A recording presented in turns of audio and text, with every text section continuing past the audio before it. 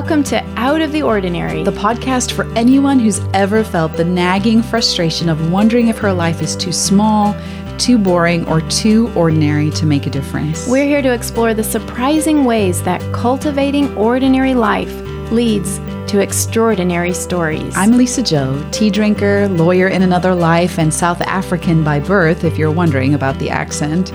I have 3 very loud kids, a husband who's never run through an airport to stop me getting on a flight, and I write about how to love your middle, the years and the muffin top both. And I'm Christy. Once upon a time, I got my PhD in English Lit, planning on a particular kind of life. But a few years later, I traded the classroom for a picket-fenced garden and an old farmhouse. Today, I write books about the beauty of the ground beneath my feet.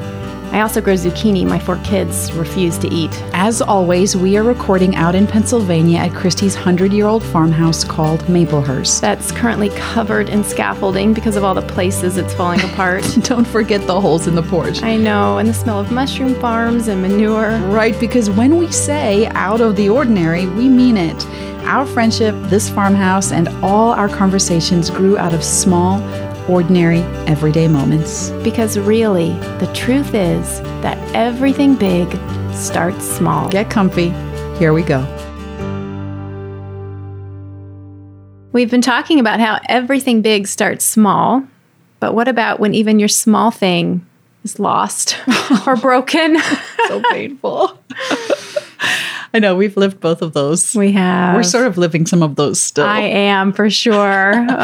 What I like about that idea, though, for this conversation is it takes us back to the way back beginning. Okay. Of when we first met, which I believe you don't remember. According to you, I don't. So it's funny, we both have entry point memories on this friendship. And yours seems to go back a little bit earlier than mine, yes. So I will grant you that. It was more traumatic for me, I think. Okay, so we're all living in Chicago. This is 2001. Mm-hmm. It's winter 2001 because I remember that night being really cold. So it's like fall or winter. We're in Chicago. Peter and we've been married a few years. We don't have kids yet. You and John don't have kids yet either. Pete and I are trying to find friends. So we're trying to find a church because we've just moved to the Chicago area. And we attend this church that you guys were going to too. And then the pastor, our good friend Rand, announces how they're going to have like a night for newcomers. Come on out, get to know the church. And he gives an address. And so Peter and I look at each other and we think, we're going to do that awkward thing now where we go to this meetup for newcomers. Was it at our house? No, it was at like a church apartment. But did the church have an upstairs apartment somewhere? Yes, we did. Yes. So there's this tiny little apartment. And now we are imagining the entire evening is centered around newcomers. But I think what happened is that slipped Rand's mind. And what actually we showed up for was a meeting for church members to brainstorm like the future of the church, something quite deep that newcomers should not be at. I don't know how that happened. No wonder I've blocked it from my memory. So we arrive at this event. Event is a big word. Really, this small gathering of intimate church members that we do not belong to. And everyone is sort of surprised to see us, welcomes us in, and then we awkwardly proceed to sit in the back corner for the next 45 minutes while Peter gives me death glares because he is such an introvert and it's bad enough that we've shown up for this thing, which turns out not to be welcoming to newcomers. Really, rather the opposite of that, I would say. And it was when the church was in its infancy. And I remember you talking about how often this sort of thing would happen. We have this great idea, but then it ends up being something else because there wasn't follow through and nobody was really in charge of it. We were very young. We were all very young too, very young. The whole church leadership. I actually remember telling Rand, the pastor, at one point, where are the grown-ups in this church? There are no grown-ups. We're all in our early 20s. Nobody knows what they're doing. Yeah. So we show up at this event. I think there were donut holes, and we sit in a corner. And basically, Peter leans over to me toward the end and says, we need to leave as soon as possible when this is done.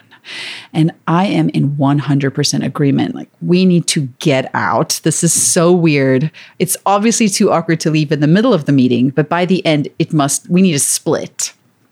The meeting ends. Everybody troops downstairs. It was a second floor apartment. We come downstairs. We're on the street. It's very cold.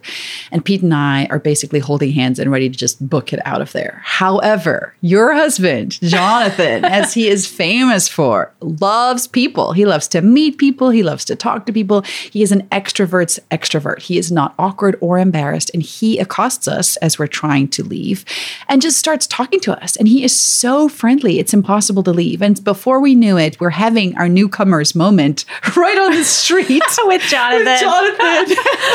And he then invites us to your home group that you're hosting, so that your church has got this small group that meets in its home.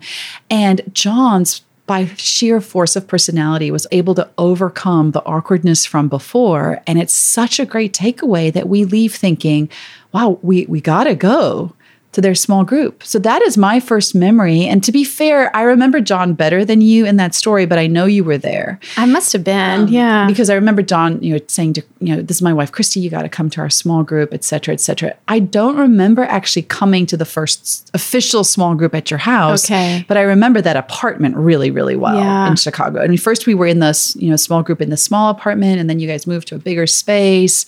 And really that was the beginning of our friendship. Awkwardly, that's wild. We were you make me newcomer. You make me wish I did remember that. And so I don't remember that, but I do remember that small group. And I remember gathering together. And I remember how much we loved to have people over, and everyone sitting on the carpet. Yes, there's never enough space. Never enough space or chairs I feel like in those little apartments, our bathrooms were always really too close to the living room. To the meeting space. Yeah.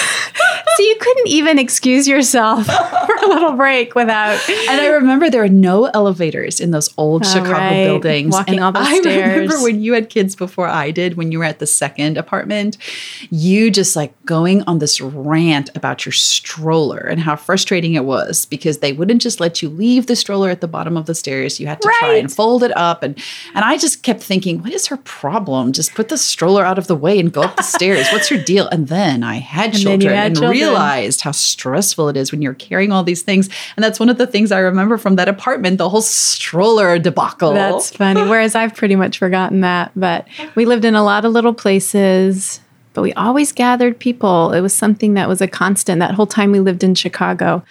So yeah, this actually is a great segue because what happens when even that small thing is taken from you? And community, I don't know if it was a small thing or a big thing. Who can say? It was just a constant, and we enjoyed it. And it was something wonderful all through our years of living in the city.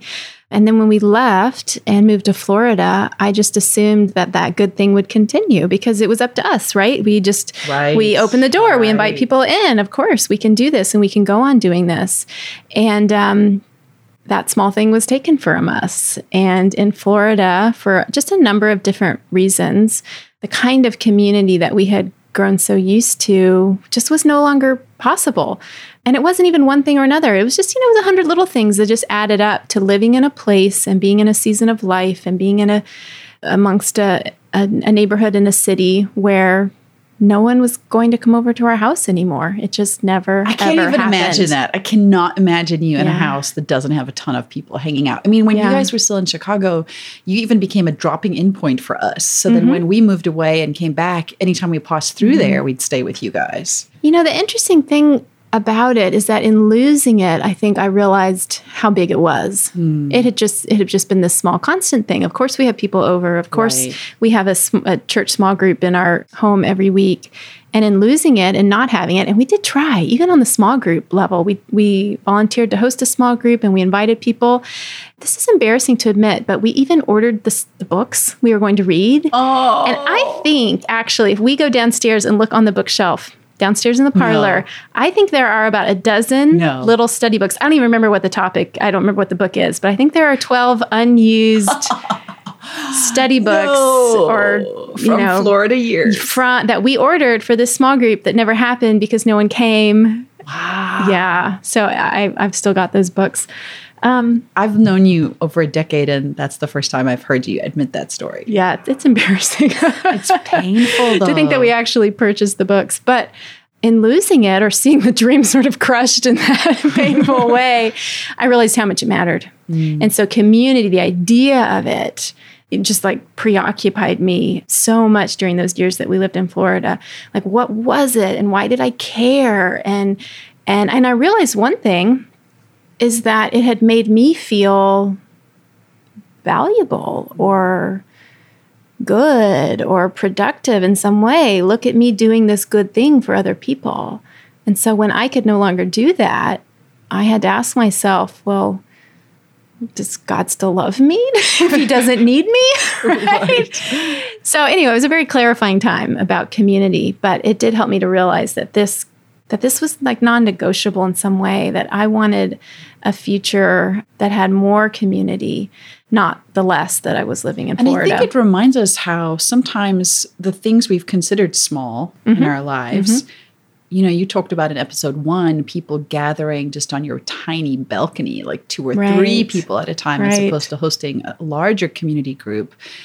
When we don't have them anymore, how big a hole they leave behind. Yes. And we had no community. We had few friends. And it left a very big hole. Yeah. It's a hard place to be when you wonder, okay, God, you entrusted this gift to me, or you built into my DNA the way I'm wired to want to host people or have them over. This small thing that is now turned out to be a big thing in my life. What are you doing? What are you doing? Because it feels like sometimes not just that it's gone, but that it actually got broken into little pieces, in the way that if you host, invite people to come over and you're willing to host them and you buy the books and then nobody shows up, it doesn't just feel taken away. It actually feels like it got deconstructed, like crumbled into tiny little breadcrumbs. Like it's so terrible. Right. Especially with that added level of like shame and humiliation. Here's the thing you tried, and let me just crumble it up right in front of you. Exactly. Yeah. I think if that hadn't happened, and again, I'm not saying it had to happen this way, but that's how it happened. And now I can look back and say, well, what was the result of that? And one result is that it was like a break in our pattern. Like we were used to how we did community in Chicago, and then that was broken, and we stopped, and we had practically no community. And the result was that what we picked up again later in terms of a dream, it wasn't a reality for a while, but when we began to dream about community, it was something new. It was something bigger. I'm going to use that word. It was bigger than what we had been living before. Like your dream for it was bigger? Yes. It had been remade, I think, by the experience of losing it. Yeah. So let me just clarify. How long did you guys live in Chicago? And then how long were you in Florida? We were in Chicago 10 years. Okay. Long time. Yeah. A long time. Yeah, a long time. Long enough that it had really felt like home. And then how long were you in Florida? We were only there 2 years. Okay. But we didn't know it would only be 2 years. Right? And it's funny how little time it can take to break something into tiny bits and pieces in a way that's really hard to then say, how do I put this back together again? Yeah. Can I? Yeah. Is it possible? Exactly. I can hardly say how the pieces started to come together. I've tried to look back and think, well, where did the dream come from? How did we start to dream it? The only thing I can remember, and it's not quite an answer, but it's all I've got, is that I had no friends. I was so unhappy in Florida, and I would I had 3 little kids at the time, and I would take them to this park that was close to our house. It was a beautiful park that had actually been built on the site of this old orange farm, like orange growing farm. And, it was no longer a farm, of course, but the old farmhouse was there, and the old barns were there where they had sorted the oranges and I guess kept horses. And it was right on the river. It was a really beautiful spot. And I would take the kids there all the time, and I would sit on the front porch of that house, and the kids would run around. And it's just a very peaceful spot.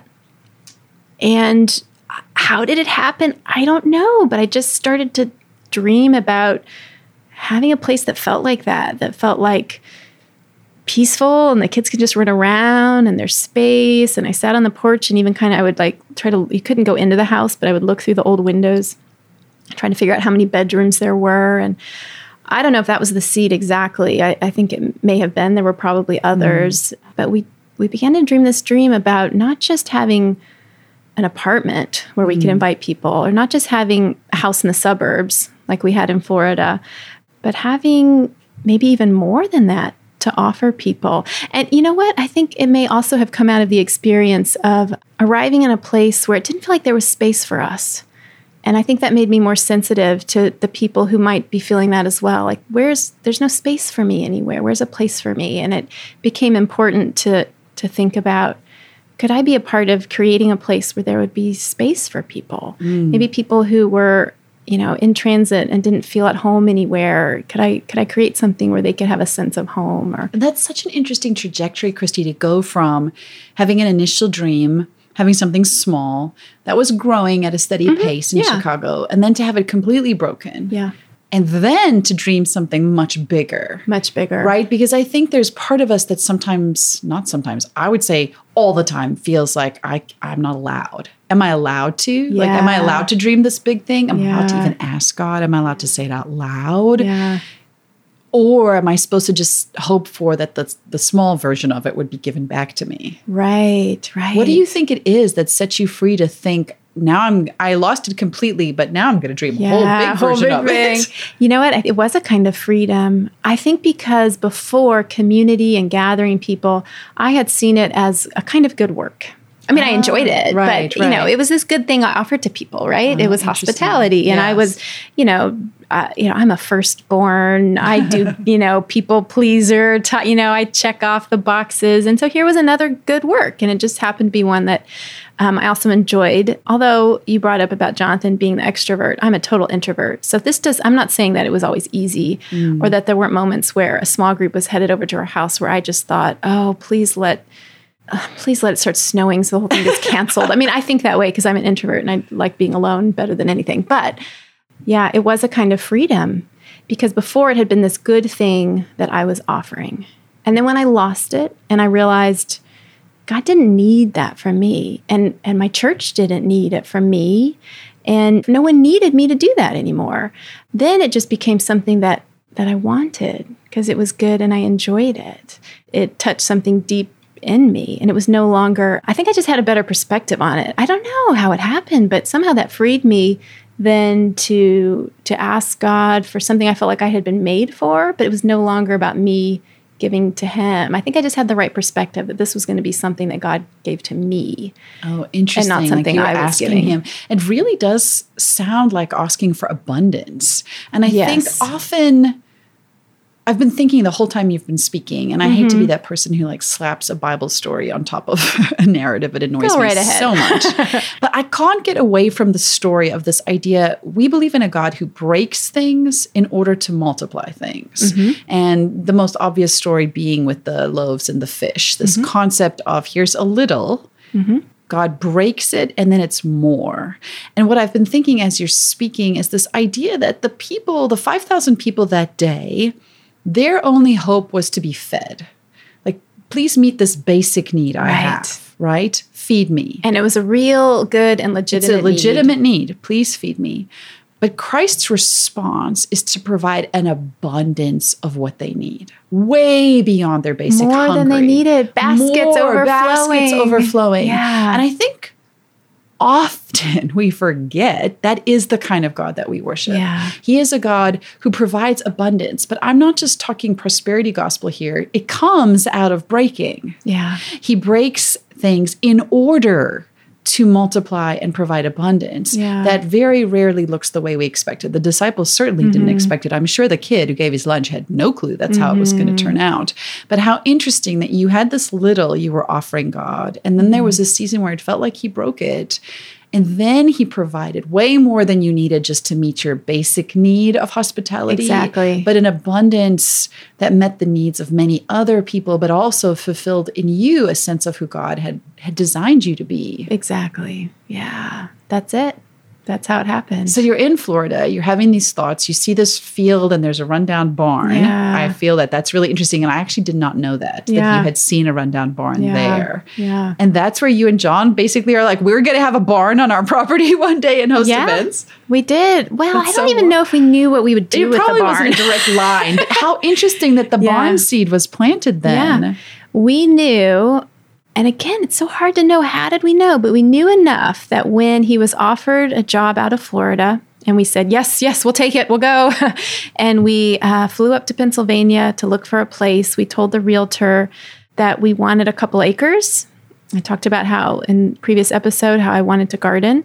But we also said it needed to have a barn. It needed to have some sort of gathering space. And to be honest, at that point, we didn't know what that meant. If that meant we were having parties or if it meant another family would be living with us, we didn't know. We just had this sense of community, of sharing our home. And we knew it needed to be more than just the house, I think, in order to do that. And so we looked at properties with barns.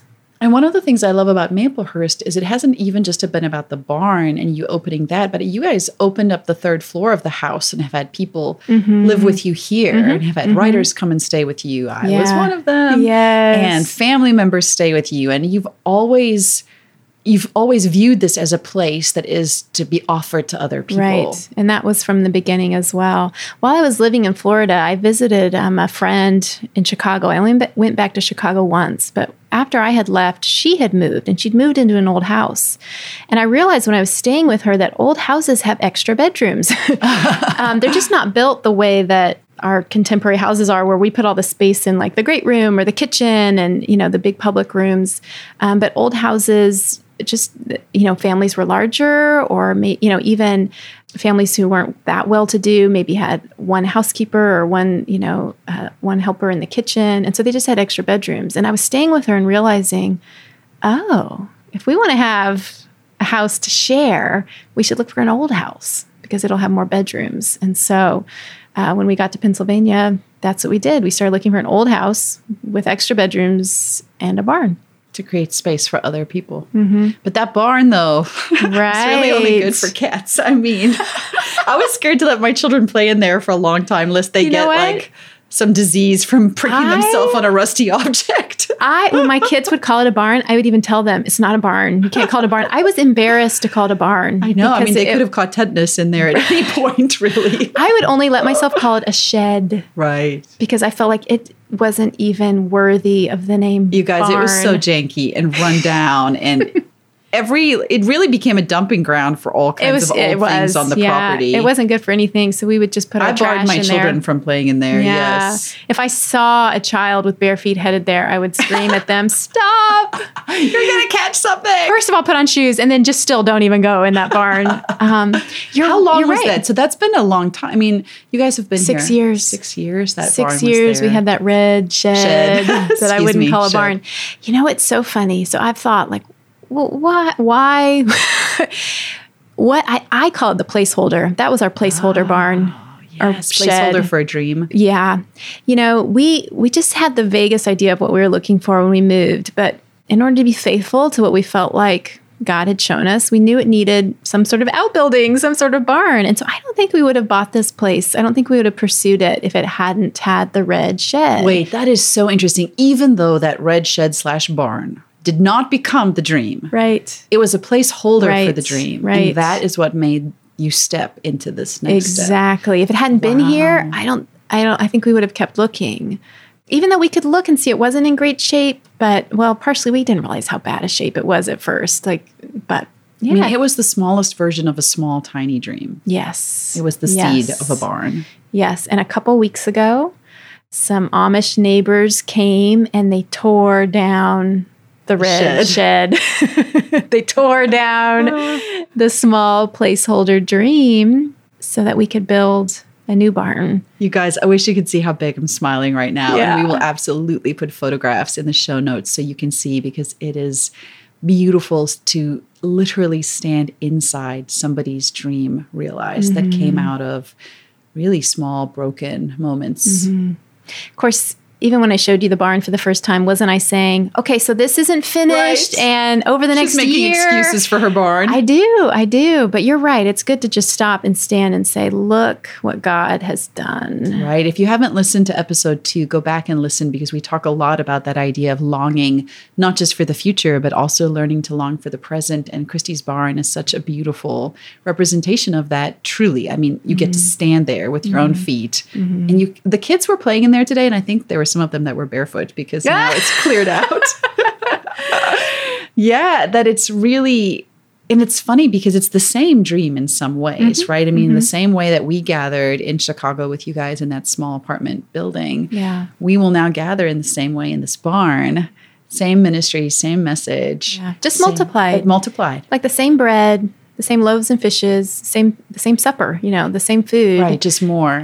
But more, yeah. And interestingly enough, not more for you. More for you and John, but more for the people so that you can invite them. More for Christy was showing me around the barn. Here's the handicapped accessible bedroom. Here's the loft where writers can stay. Here's this idea that it's more for other people, which is really in essence what Christ did when he multiplied the food. It was more for everybody else. That's right. Yeah. Yeah. So I hope that do you think there's some hope in that story for people who maybe. That's why we're telling this story. Because I feel like it's hard when you have so little and then even that is taken or even that feels like you can't do it. Right. I didn't have what it took to even start a small group. Or it got broken or somebody walked on it. And I don't know anybody who hasn't lived through a season like that. And I also know that there are no shortcuts, unfortunately. Unfortunately, right. The only way through is through. That's the only way I know. But in the middle of those small things that we feel like might be slipping through our fingers is the promise of a good God, that he is the God who says thank you and then breaks the bread. And sometimes we are just living through the breaking. And it's hard. It's very, very, we'll just be honest with you and say that part is very difficult. It is, yeah. There's no shortcut around that. It's just painful. So when you look at the barn now, it's not just a shed anymore. It's not just a placeholder. It's an actual barn. So what you hoped for when you were in Florida in a park with your kids is a reality here now. And wait, let me just say this. So I think those of us listening, it's easy to be like, wow, check that off the list, Christy. Dream accomplished. Do you feel that way now? No. How do you feel when you look out the window? Okay. Can I say that again? No. I don't feel that way. I think to some extent I should let myself feel a little bit more that way. Yes, look at this. Something has been accomplished. But what I still see in a way is another kind of placeholder. Not only because the barn isn't finished, literally it isn't finished. Like we can't do anything in there today. It doesn't even have a floor. It's not finished. But it's more than that. I think because I've walked through that process of having even sort of small dreams die, and I could share about others. I could share about big ones in terms of career, things that maybe are bigger even than this barn story that I've, seen die. I think one thing I've learned is that even when you dream the dream, even when you work toward the dream, pray for the dream, and then begin to see it realized, you still don't know what that dream is going to look like when it becomes reality. So you asked, or I think you said, is it reality now? And I know that it isn't yet. It's beginning. There's another kind of placeholder there. And I know that the dream itself, I've only begun to glimpse. And whatever it really is, it's going to happen in that space between those four barn walls. But do I know exactly what's going to happen there and who's going to be there and what it's going to all be about? I don't. I'm getting new glimpses every day, but that part hasn't happened yet. That is still unrealized. And that makes me feel nervous because, there's more work to be done. Am I up to it? What could go wrong? And so on. But also makes me feel like free and excited. Like, it's not up to me. Right. There's more to receive and I'll be a part of it, but it's not up to me to realize it. Do you feel afraid in the sense that, and you and I have had this conversation, having walked through things that have become broken in your life, that you felt them break. Even now that you've seen on the other side a sense of abundance come out of that, do you feel afraid walking forward for what is God going to do with this thing now? Is it going to break it in a whole new way? What terrible thing do I have to look forward to? Or is that just my crazy head? No, yes and no, I'll say. Yes, in the sense that I'm human and I sometimes have nightmares where the whole house burns down. Oh, no. I'm staying here tonight. Please don't let that happen. If I smell, if we let something burn in the oven and I smell a little smoke smell, I immediately think, oh, no. Fire. Right. We're going to lose it all. Right. So, yes, I'm human. I absolutely fear the worst. And somehow, that has become a kind of shorthand vision of, what the worst might be. Trust a God whose nature is to break things in order to make more. I mean, I'll clarify that, but I do think it's in his nature to unexpectedly break the things we offer in order to create more. I mean, I struggle with that personally. I think the great thing, and the reason I say yes and no, I do and I don't fear, is that having walked through it in a few different ways, so not just with our experience in Florida, I look back at those times of breaking and what I see now, and even what I experienced at the time, quite often, not always, not 24/7, but quite often, was comfort, a nearness between me and the God I was praying to. I see good things. I see how I was held. And so when I look back, I know that the things I fear the most are not worth fearing. And I think you and I talked about last time I was here, we had an entire conversation about suffering and this idea that there is, I used to believe that there are these great seasons in our life. So like your barn season, for example. And then there are these really horrible seasons in our life where we're going through periods of mourning or suffering or loss. And I used to be scared of God because I would feel like if I'm in a great season, oh no, your season for terror and horror is coming. When will the other shoe drop? Balance it out somehow, right? And he's a God who does break things in order to multiply things. And that's so scary because then I can't even enjoy the season I'm in because I'm so worried about this other season.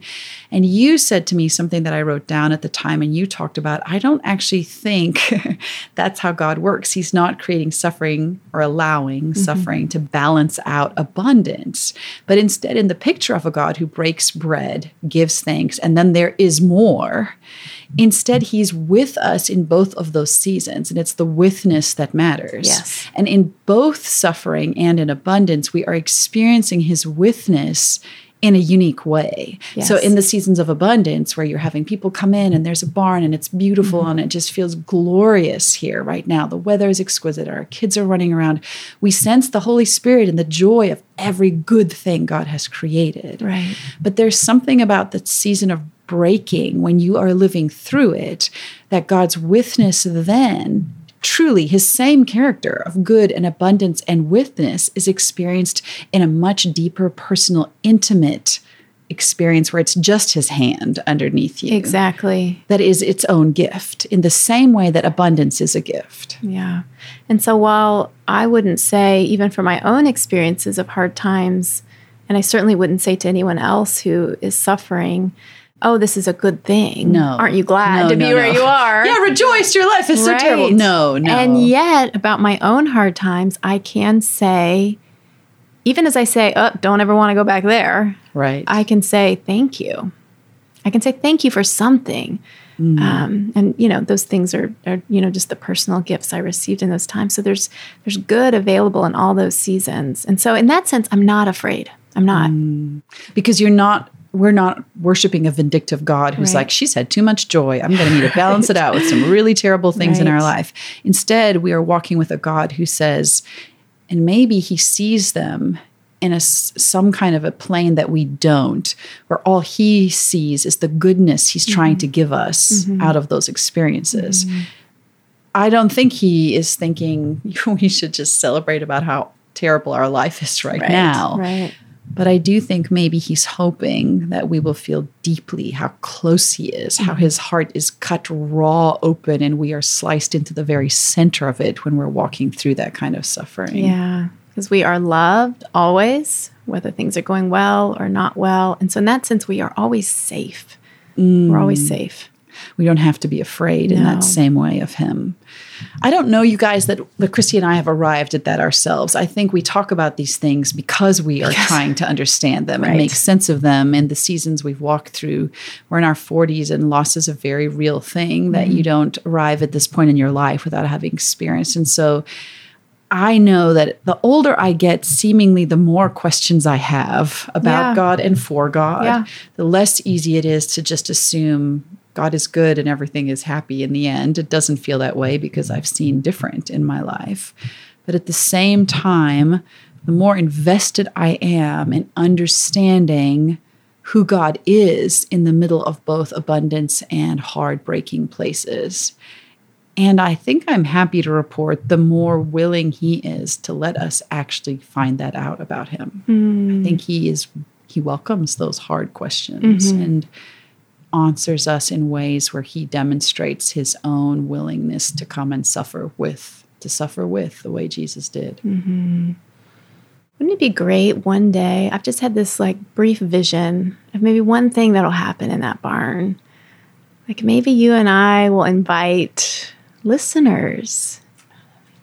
Maybe we'll have an out of the ordinary in real life podcast recording. That'd be great. We just stand up and share all our doubts about faith. Oh, maybe that's one thing. I don't know. Again, I don't know what's going to happen in those walls, but I kind of like the not knowing, and because I bet it's going to be better than anything I could. Oh my gosh! So listen, imagine. Let's peer pressure Christy into making that happen. If you're listening to this on your phone right now, take a screenshot of it and post it somewhere, like on Instagram, and then tag Christy and I, and just say, I'm coming to the barn. I'm coming to the barn. Just say, I'm coming to the barn. I'm at Lisa Jo Baker and Christy's at Christy Purefoy. Seriously, screenshot this. Tell the people that you follow that Christy just invited all of us to her barn. I think I did. I think. And just say you're coming to the barn, where we can promise you we will not have all the answers. We will have many more questions than you could ever imagine. Yeah, please do that though. Send us a picture. Let us know that you're coming to the barn. And we'll promise our questions and a few more stories. Always stories. And there'll be good food. That I can promise. There you go. Not from me, but out of Christy's kitchen. Thanks, everyone.